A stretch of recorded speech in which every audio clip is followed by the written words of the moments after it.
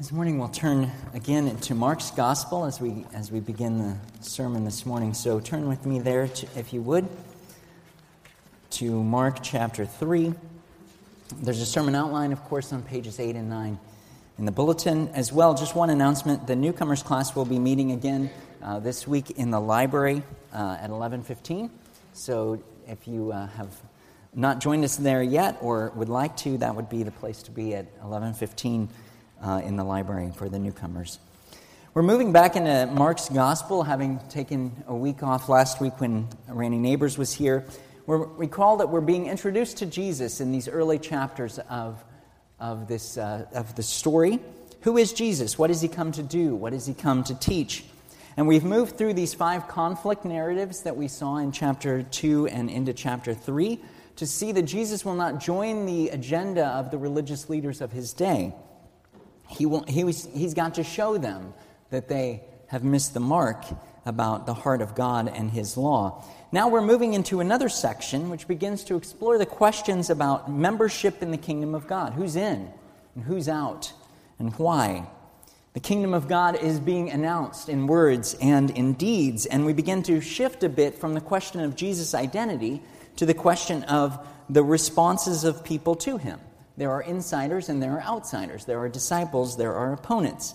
And the parable of the 4 soils, which we see in Mark chapter 4, illustrates this. 4 different responses to the person and the message of Jesus. The summary statement for the section is there at the end in Mark 4, verses 33 and 34. With many such parables, he spoke the word to them as they were able to hear it. He did not speak to them without a parable, but privately to his own disciples he explained everything. So people are receiving the word. They're seeing it in action. They're receiving it as far as what is being taught to them by Jesus. They're being taught now in parables, and some are receiving further explanation. Some are responding in faith, and some are not. So in this section, we encounter our text this morning in which Jesus addresses the issue of family. How do human families figure into this new kingdom of God? And as we'll see, Jesus wants to reorient people to the all-encompassing nature of the kingdom. And thus Jesus is relativizing the family. He's putting the family relationships into a bigger context. So look with me in Mark chapter 3, starting in verse 31. Then Jesus' mother and brothers arrived, and standing outside, they sent someone in to call him. A crowd was sitting around him, and they told him, "Your mother and brothers are outside looking for you." "Who are my mother and brothers?" he asked. Then he looked at those seated in a circle around him and said, "Here are my mother and my brothers. Whoever does God's will is my brother and sister and mother." Please pray with me. Father, again, we thank you for your word, and we ask that you would guide and direct our hearts and my words, that they would be yours, and that you would speak to your people this morning. We pray it in Jesus' name. Amen. Human families are interesting, aren't they? We giggle. There's no more powerful institution than the family for shaping us, for what we think is normal, for what we think is traditional, for what we believe, for ways that we think, for ways that we speak, and ways that we act. All families are unique. They have their own perks and their own baggage. They have their own strength. They have their own flaws. Family dynamics are complicated, as you have lots of different personalities, lots of different histories, lots of different kinds of relationships that are represented. Some families are sort of, we have their own culture, right? Some families are sort of small and quiet and studious. Some families are loud and outgoing and obnoxious, right? I remember when I was in seminary, I took a class on marriage and family counseling, and I learned for a bit the first time about some of these things, about family dynamics and how the common traits that are found in families and some of how families work. And one of my professors talked about the TV show Everybody Loves Raymond. And I don't know if any of you watched that show or were fans of it back in the day. But if you remember, right, they're the 2 brothers, and the mother is what? She's the central force in the family, right? She's small and she's feisty, but she could turn those grown sons of hers into idiots with a look. Like she could make them do anything. She had such power over them, which of course drove Ray's wife crazy, right? Because he would always choose to appease his mother and do what he didn't want to do just to make her happy. Then he would do what his wife wanted him to do and what she thought was best for their family, right? So it's the study of family dynamics being played out, and it was, with some humor to it and yet insight on how families work. That's just one example of the funny ways and relationships that we see coming out of the study of the family. Well, we get this interesting section here where Jesus' family has its own culture. Jesus' family has its own dynamics, and we see a bit of this morning. Our text begins with, in verse 20, really, Jesus enters a house. We don't know exactly whose house it was, and he begins to teach there. And it's so crowded that people somehow can't even eat. And he's mired in this controversy with the teachers of the law. Again, the insiders and outsiders, the opponents, are saying, are slandering him and accusing him of being influenced by demons. Into this mess come his mother and his brothers in verse 31. Standing outside, Then Jesus' mother and brothers arrived. Standing outside, they sent someone to call him. A crowd was sitting around him, and they told him, "Your mother and brothers are outside looking for you." So the house is packed. Jesus, perhaps the family can't come in. They're calling. They're inviting him to come outside to where they are. And we know, of course, something about Jesus' family. His mother was Mary. His half-brother James becomes an important figure in the early church. We don't know a lot about the other brothers. Elsewhere in the Gospels, not here, but elsewhere, it's mentioned that Jesus is described as having sort of half-sisters as well in the family.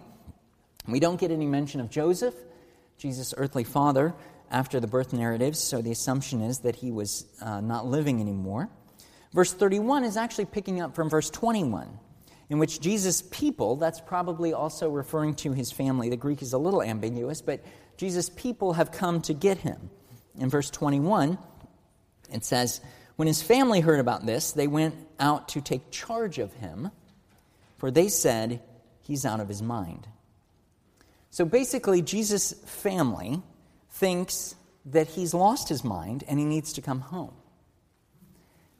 Why? Well, it's a bit hard to say. John 7:5 tells us that at this point, Jesus' brothers didn't believe in him.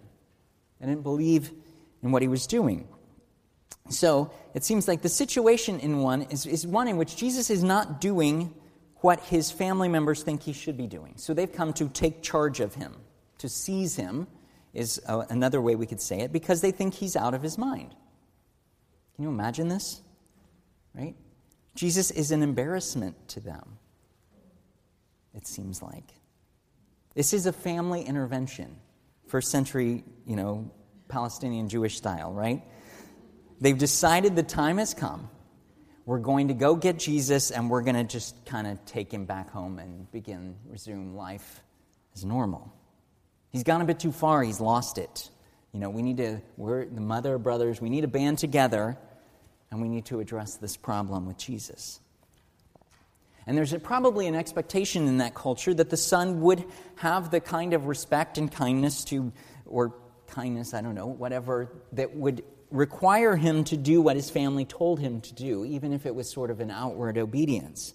Family ties and the culture was very strong in that day, of course. The most important questions that a person would ask about someone was, who is your father and where are you from? And that illustrates for us that tribe and clan and lineage were really important markers for anyone in that day in that, Middle Eastern context.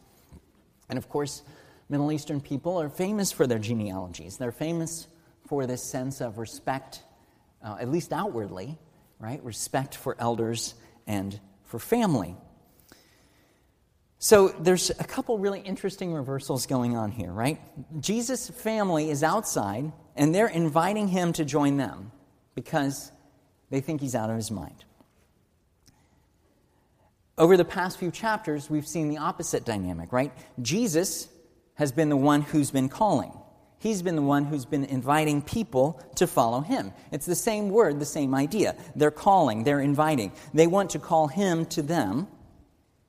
And Jesus is calling everyone to himself. And eventually they'll hear this call and follow him. Acts chapter 1 gives us a sense that before Pentecost, his family was together with the disciples, that they had come to the place after the resurrection of believing in him. But now, they're not there. And so that's one kind of reversal, right? They're calling him, but he's the one who's doing the calling. He's the one who's making this new group of people who are following him. The second is that the insiders are outsiders and the outsiders are insiders. No one would expect to be closer to the inner circle of someone than his immediate family. But in this scene, his family, the insiders, are the outsiders. They're far away. They're stuck outside. They're perhaps even prevented from being close to him. But the crowds, they're inside. They're close. They're listening to what Jesus taught. And we see this pattern throughout the Gospels with Jesus' ministry, a ministry to the outcasts, ministry to the marginalized. He draws them close while his people, those who should have been closest to him, his hometown people of Nazareth, the Jews, the religious leaders, who should have been closer to him, are not as close and are criticizing and are going in the other direction.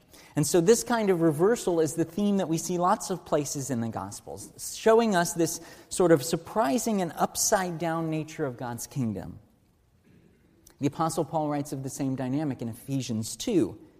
In Christ, we who were far off have been brought near by the blood of Christ. And in Mark chapter 6, as I alluded to that already, as Jesus goes to his hometown of Nazareth, the people take offense at him. They scoff and they disbelieve, and they miss out on his miracles because of their lack of faith. Those who should have known him the best miss it the most. So Jesus here is changing the idea of family. He's creating a new and a different one. Verse 33. Who are my mother and my brothers? He asked. Then he looked around at those seated in a circle around him, and he said, here are my mother and my brothers. Whoever does God's will is my brother and sister and mother. Jesus begins with a rhetorical question. Who are they? Here they are. They're sitting here around me. They're gathered around to listen and to learn. Those who do God's will are my family, Jesus says. And we hear this perhaps as normal. We've read these words maybe before, but this is a radical statement. My family members are these people, not those people. Right? The people who raised me and who are related to me. Wait, are they my brother and my sisters? Or are these people who believe, even if I just met them, even if I hardly know their name, right? So Jesus is doing something really radical here that would have been very shocking to the listeners of his day. On the one hand, it's a very positive statement about what has been accomplished by Jesus. There is a new way to describe a family. The outsiders, according to blood, have been made insiders. And the Bible is full of this image of relationship with God in familial terms. God is Father, Jesus is the Son, God is the Father, his people are his children. You can't come into the kingdom unless you enter like a child. That's another really radical statement, by the way. John tells us in 1 John 3 that we're children of God, that we are waiting to be made fully like Jesus when he appears. And the second idea here is that Jesus is himself our brother, as the writer of Hebrews says. Jesus is not ashamed to call us brothers. That means brothers and sisters, of course. He continues, the writer of Hebrews continues in chapter 2. Jesus was made, therefore, because he is a brother, he is made like us in every way. He was made fully like us, and we one day will be made fully like him. This new family is really good news, isn't it? To make the point further, there are a couple other stories in the Gospels that make this point. In Luke 11, we read the story of this unnamed woman who calls out a blessing on Jesus' mother as he's teaching. Blessed is the woman who gave you birth. And Jesus turns it. And he says, rather, blessed are those who hear the word of God and obey it. Right? So there's certainly a blessing in being biologically related to Jesus. But he's saying clearly that the bigger blessing is to be in his spiritual family. And everyone who hears and obeys is invited. This isn't an exclusive club. This isn't only open to particular clans and tribes and nations. No, this family is open to everyone who will believe. And it even includes people from every tribe and nation and language. We see this in action as Jesus calls his disciples. They leave behind their families and they follow him. In Mark 10, there's a great statement there about this promise of reward. Mark 10, verse 28. This is in the context of the story of the rich young man who went away sad because he wouldn't follow Jesus and leave his possessions behind. And so Peter said, "We've left everything to follow you." Jesus says, "I tell you the truth. No one who has left home or brothers or sisters or mother or father or children or fields for me and the gospel will fail to receive 100 times as much in this present age, homes, brothers, sisters, mothers, children, and fields, and with them persecutions, and in the age to come, eternal life." When the disciples asked, "What about us? Is there a reward for us who've left everything and followed you, unlike that rich young man?" Jesus assured them that their new family is a good one, that it's a place of blessing and delight in the presence of God, and that the reward is 100 times as much in this life, and with it persecutions, plus eternal life in the age to come. This is a huge promise in the new family in the kingdom of God. There's a positive blessing in being a part of this family, but we also have to flip the coin. Giving ultimate loyalty to Jesus means that earthly, nuclear, biological family has moved back a notch. It's into a different place in the context of the kingdom. There's a negative aspect to the call of Jesus when it comes to the prominence of the family. Jesus divides families. Jesus relativizes families. He makes them less than ultimate. He takes the place of the father or the brother. And he says, "Be loyal to me above all others." And so we get these kind of hard statements in the Gospels, right? Follow me, the one who wanted to said, hey, I'll follow you, but first let me bury my father. Right? Jesus said, "Follow me and let the dead bury their own dead," in Matthew 8. Jesus said, "Anyone who loves his father or mother more than me is not worthy of me." Sort of most ominously of all, Jesus said in Mark 13, "Brother will betray brother to death, and a father his child. Children will rebel against their parents and have them put to death. All men will hate you because of me, but he who stands firm to the end will be saved." And this has indeed happened in the history of the church. Families broken, families divided because of Jesus. Some of you, a few weeks ago, met Pastor Abu, who is the denominational leader of the church in Ghana, in West Africa, that we are in partnership with. He was here on a Wednesday night a few weeks ago. He shared a story about growing up in a Muslim family that was very prominent in his village. His dad, I don't know if his dad was the imam or the ulama, one of the religious scholars, but he was taught to read Arabic and studied the Quran. Somehow, at some point in his life, as he was growing up, he was given a Bible by a missionary. He began to read the stories of the Bible, comparing them to the Quran. And the Lord opened his heart to understand that the biblical stories are the true ones, and especially the stories about Jesus being much more than a prophet.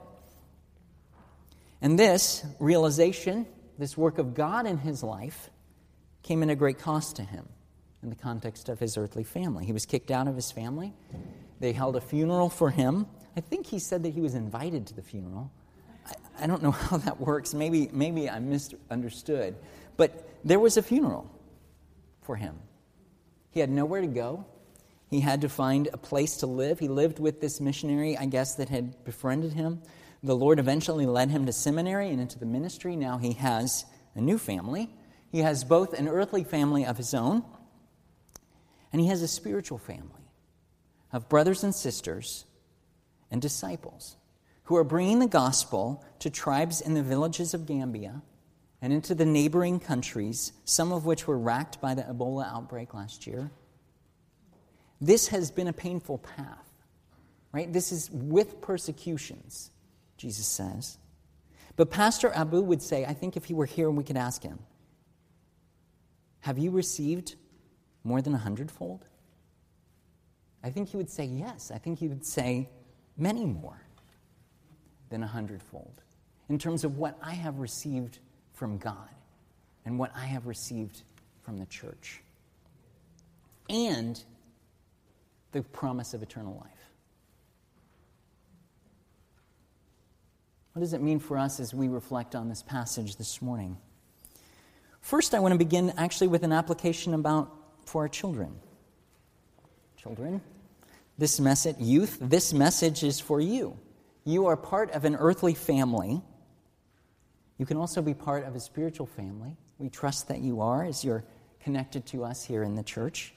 God calls you to listen to and obey your parents. Jesus calls you to listen to him. And sometimes those things don't always exactly line up, especially as you get older.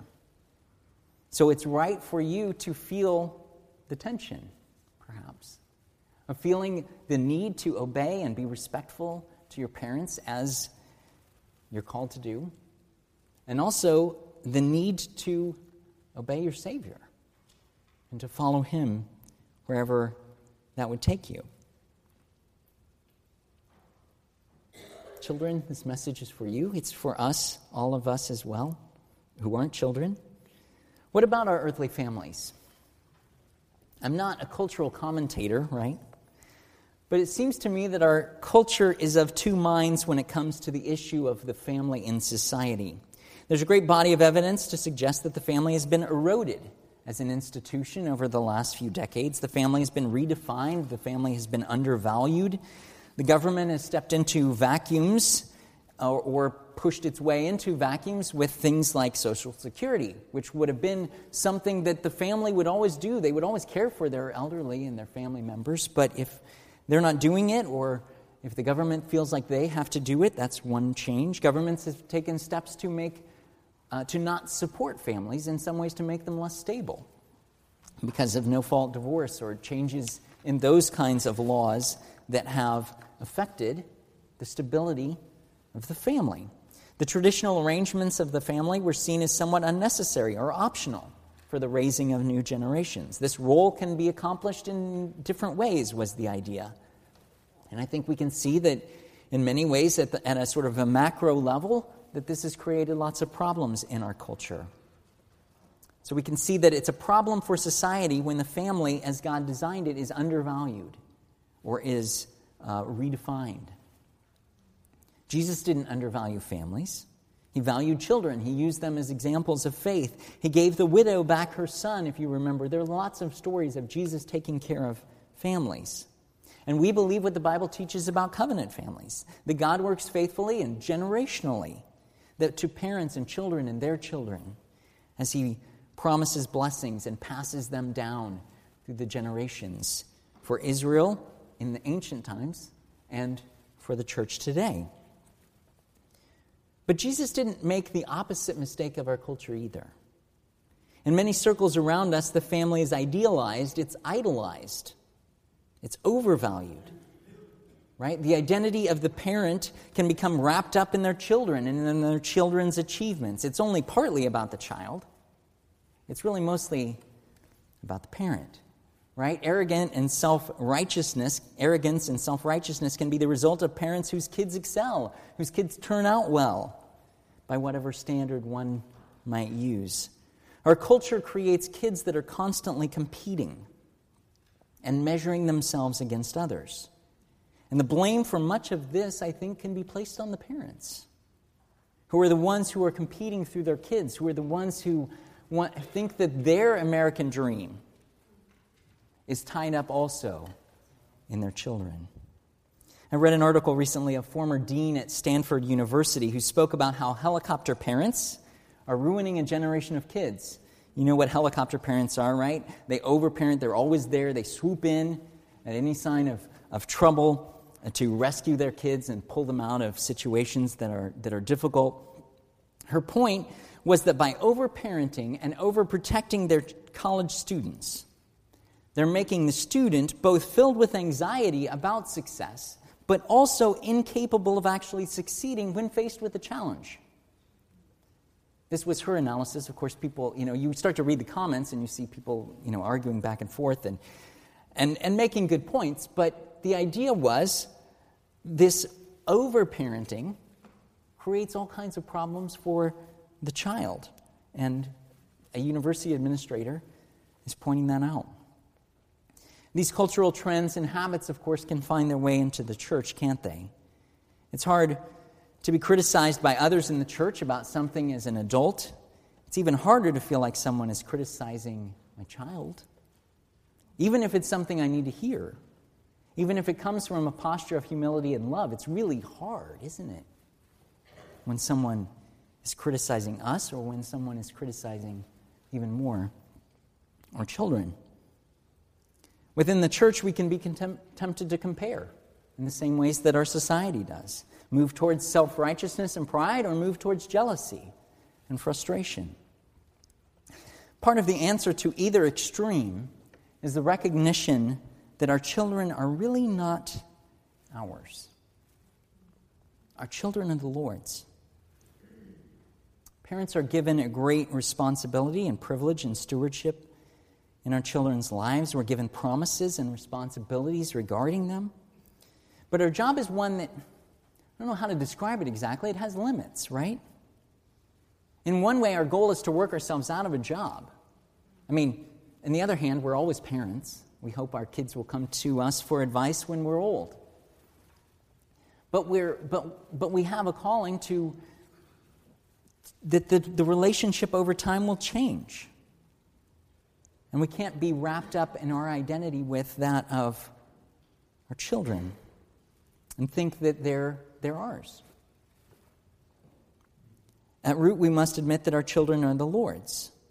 And parents, we take this vow when we baptize infants from our book of church order that asks the parents, do you now unreservedly dedicate your child to God and promise in humble reliance upon divine grace that you will endeavor to set before him or her a godly example and pray with and for them and all of the rest of that. There's this sense of unreservedly dedicating our children to God and asking him to be the one who works in their lives. As much as we try to do our part as parents, we know unless God works, their hearts won't change. The parent is called to the wisdom that comes from the Lord to walk this path of valuing appropriately the earthly family, not idolizing it and not diminishing it either. We're called to keep our earthly families in the right perspective, which isn't easy to do. We tend towards imbalance naturally, one direction or the other. This is a bit of the application about what do we think about earthly families. What about this spiritual family? In Psalm 27 it says, "For my father and my mother have forsaken me, but the Lord will take me in." The promise of a new family is given not just to Pastor Abu, but to all who believe in Christ. And some of us come from Christian families of origin and some don't, but we all really need the Christian family that we find only in the church. All of our earthly families are broken. They're full of people. And Jesus came that we would have hope for the earthly family as well as the spiritual family, but not that we would hope in the earthly family. And even further, the redemption of the earthly family comes through Christ and is lived out in this new spiritual family in the life of the church. So there's a lot more, of course, that we could say about this. The church needs to help strengthen families as part of our discipleship of each member. We, as church members, promise to do this every time an infant is baptized. We share in the responsibility of the parent. The proverb, of course, is it takes a village, but I would rather say it takes a church. It takes a church to raise a child, doesn't it? We need the support and encouragement of each other. And it's not just about parents and children, because we're in a spiritual family. We're all parents. We're all children. We're all brothers and sisters in the church, singles and widows and empty nesters and college students, and all of us, right? All together. There's no one who's excluded from this family. We're all members of one another, to use the image of the body that is so common in Scripture. So Jesus calls us to take seriously this idea that we're a new family, which is the local church. Our loyalty is to Him, but the expression of that loyalty happens in the context of a local church. And so there's something significant about a local church. It's not like we're American consumers, right? We pick churches the way we pick supermarkets. In broad strokes, right? But we shouldn't. Because it's not that. It's different. American consumerism doesn't work when it comes to the church because it's two different things, right? We're called together to be a body.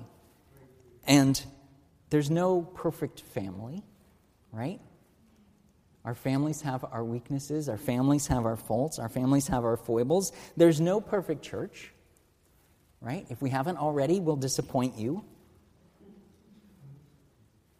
But we're called to something bigger in this family as a church. It's the way the Lord has put it together. And so He takes this opportunity to say to His earthly family, wait a minute. I'm creating something new here that's bigger and that includes everybody. And you know, earthly families are really important, really important. But this is the kingdom of God we're talking about, Jesus says. Whoever does God's will is my brother and my sister and my mother. How does this news about a new family encourage you this morning? How does it challenge you?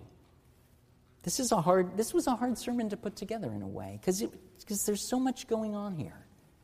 And so much that we could think about, and so many different ways that we could try to tease out the application of it. But consider these words this week.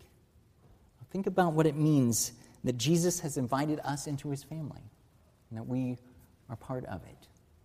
Amen. Let's pray.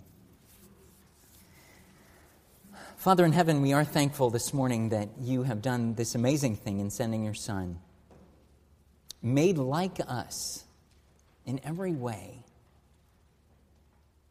that we could be brothers, that Jesus is our elder brother, that we are brothers and sisters in Him.